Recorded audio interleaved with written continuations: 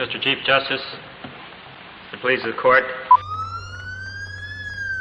The legal system, and particularly the legislative system, is often about 20 years behind culture in terms of change with families. This is Life of the Law.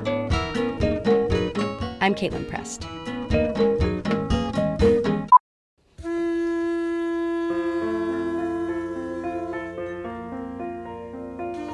I always envisioned becoming a father at some point. And I said, oh, yes, we'll have kids. And I thought, well, eventually.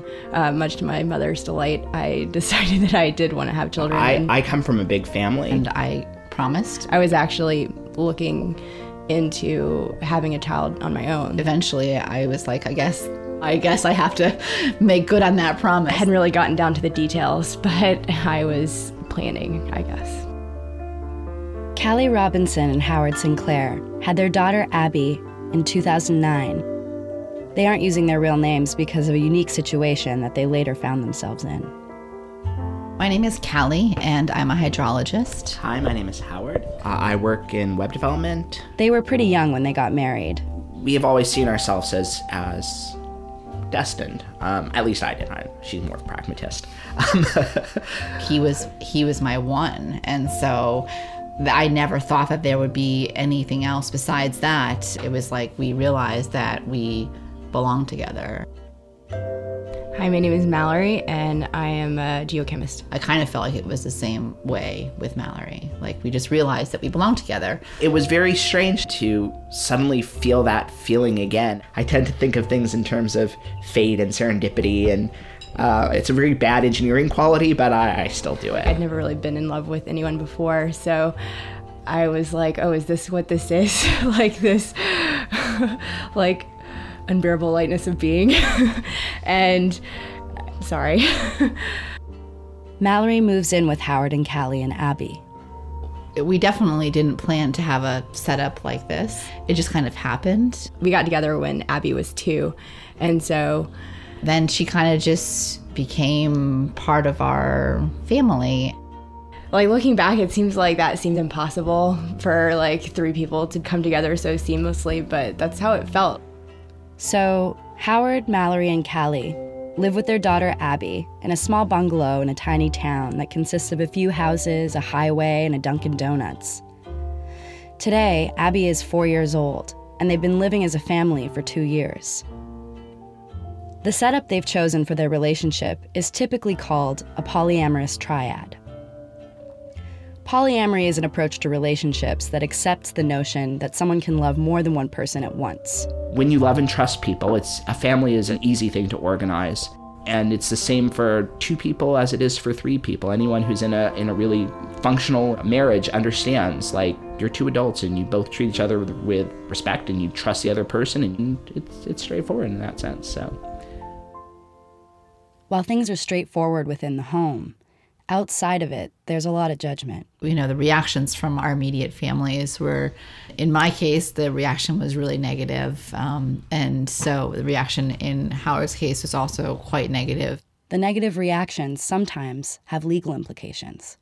One of the most public cases was in 1998. April DeVilbiss and her 2 partners came out as polyamorous on an MTV documentary show. Soon after, DeVilbiss received an emergency protective custody order, telling her that her daughter was now in the custody of her paternal grandparents.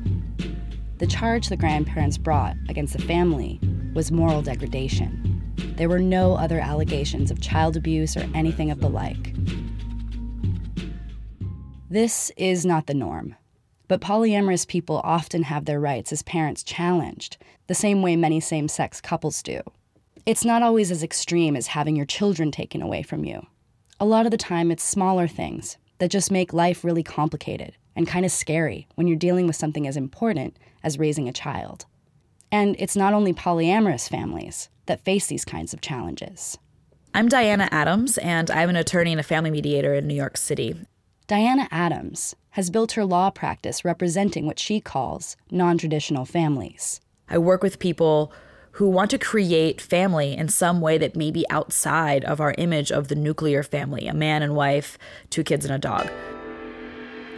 Today, fewer than 50% of American families are married. Half of the United States is a non-traditional family.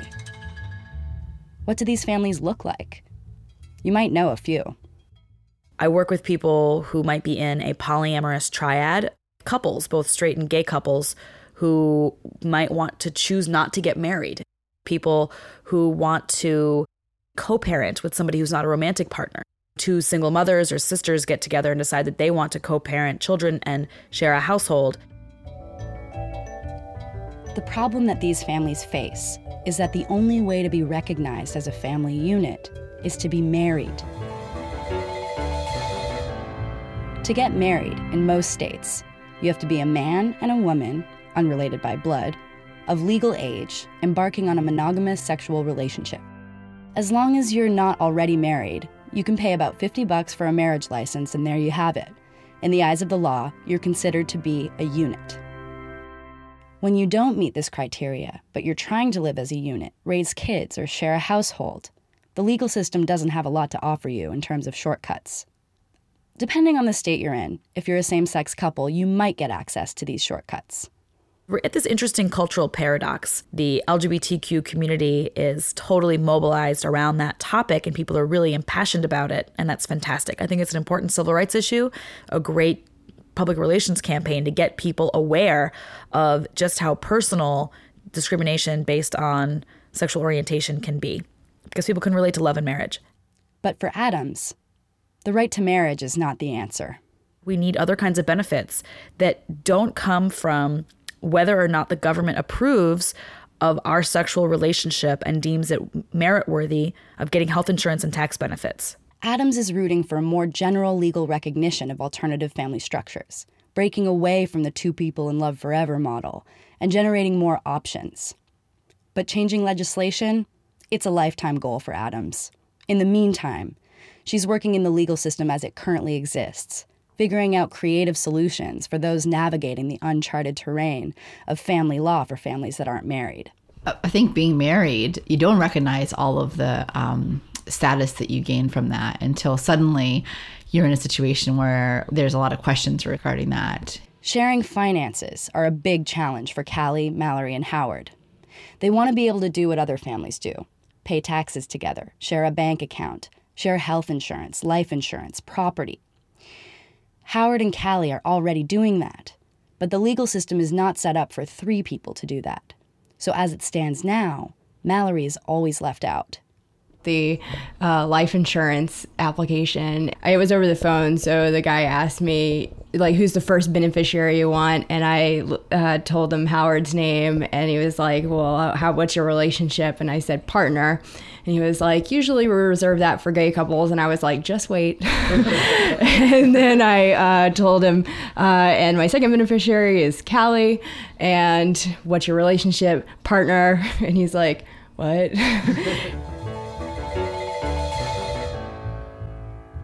Child guardianship and custody is another big challenge they're facing.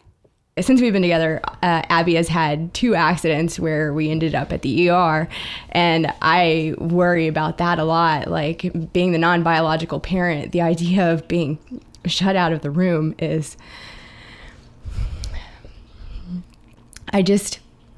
we don't have any, there's no way to put anything in place that would guarantee me the ability to come into a room or be involved in our health care. The Sinclairs realized they needed a lawyer. Diana Adams was one of 2 lawyers listed on a polyamorous-friendly legal help webpage. They saw the other lawyer because he lived closer. They say he was terrible. His mentality about it seemed to be, how do you each protect yourselves from each other? He made us feel like we were doing something wrong. You know, when he talked about having additional children in our family, he said, don't put any of your names on the birth certificate except the birth parent. So if Mallory has a child, you don't go on the name. You want to cause trouble for yourself? Tell people that she is a woman that you took in out of kindness and her family, you know, her situation developed or something. We were like, really? That's, you know, you sound like you're from the 40s. They were relieved when they found Adams. First, she started them out writing wills and healthcare proxy forms so that in the event that one of the triad is sick or worse, there could be something legally binding that says that the chosen family, not their parents or their relatives, would make the decisions about their health and, in the worst case scenario, inherit property. Next, Adams took on the issue of sharing finances, the forms, the tax breaks, the health insurance. In this department, Adams tells the Sinclairs to abandon family law entirely. She's helping them form a corporation. What's a corporation except a group of people that have decided to work together and live together and forge their way together? What's a marriage? It's, in most legal senses, it's a corporation at the legal level. They can buy property, they can pay taxes together, they can share common bank accounts, and they can buy a common health insurance. They're not trying to fit into a Judeo-Christian marriage model. They're just trying to fit into an existing legal structure that allows people to pool finances. Have you thought about names? I haven't thought about names personally. No. We haven't talked about it. While corporations are in many ways legally recognized as people in the U.S., forming a corporation won't help the Sinclairs with their parental status under family law. Howard, Callie, and Mallory want Mallory to be recognized as one of Abby's parents. So she, the non-biological parent, can have the same rights to visitation, custody, and care as the biological parents, regardless of whether or not they stay together. Adams drafted a co-parenting agreement, which is a document that acknowledges that they all agree to these terms. Would that be held up in a court? I don't know. That depends. All of these decisions about child custody and visitation are based on a very subjective standard, which is the best interest of the child. What does that mean? Best interest of the child could mean, to a judge in New York City who's more progressive, that could mean living in a lesbian commune is a great place for a child to be. And I've had cases like that. In upstate New York, where it gets more and more conservative the further north you get, that might mean that it's inappropriate for a child to live with two parents who are not married. Adams says the best the Sinclairs can do is hope for a sympathetic judge in the event that they ever end up in family court. In her experience, though, non-traditional families try to avoid court if possible, which is why Adams says the legal system doesn't change. It's a vicious cycle. The legal system, and particularly the legislative system, is often about 20 years behind culture in terms of change with families. Legal precedent still favors the nuclear family as the best place for children to grow up. Adams says that decades of social science research have proven that what's most important for child rearing is stability. A proxy for stability has been marriage, when in actuality, stability is the answer, and I think that we can create stability by allowing people more forethought and intention in creating relationships, having several options of what they can have their family look like. So I help those families where they are right now with our existing legal structure, even while the law is catching up. And doing that kind of work actually helps the law to catch up. They always claim that the next thing that they accept is going to cause the downfall of society, when it seems like the next thing we accept always makes us better. Well, if we accept that you're three parents and that you all love each other and that you can all be in a relationship together, society's going to fall apart. People will marry dogs. Yeah, right. Like, well, what's next, you know? Honestly, why aren't they looking forward to what's next? Isn't that what life is about? Like, the excitement of what the next thing might be?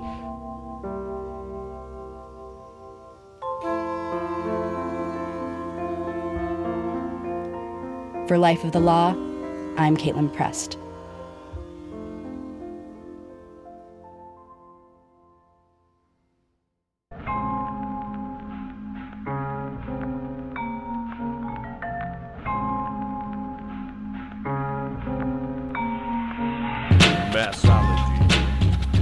This episode of Life of the Law was produced by Nancy Mullane, Shannon Heffernan, Julia Barton, Ashley Ann Krigbaum, and me, Caitlin Prest, with music by Arthur Lyman, Kyle Kaplan, Todd McDonald, and Matthew Dahr. Our web editor is Mary Adkins. Financial support comes from the Open Society Foundations, with special thanks to Thomas Hilbink. For more on this story and others on the law and the legal system, Visit our website at lifeofthelaw.org. Hi, I'm Amy Choi. And I'm Rebecca Lair, and we are the Mashup Americans. The Mashup Americans. Think of us as your guide to the hyphen America world we live in. Are you first generation Korean American, married to a Colombian Mexican American, and making beige babies? Us too. Or do you speak 3 languages and eat Salvadoran pupusas at Shabbat? Is Spanglish your best language? That's me. Spanglish is definitely your best language. Yeah, it was kind of a problem in graduate school. Don't worry about it. We're done with that. So we've got a new show here on the awesome Infinite Guest Network. You can go search for Mashup Americans in your favorite podcast app and check it out. We've got a great story about the mashup life of Donald Trump. Oh, and I just went to Margaret Cho's house to Netflix and chill. Kind of. Oh my God. Vamos, let's do this. As we like to say, get to know yourself, America.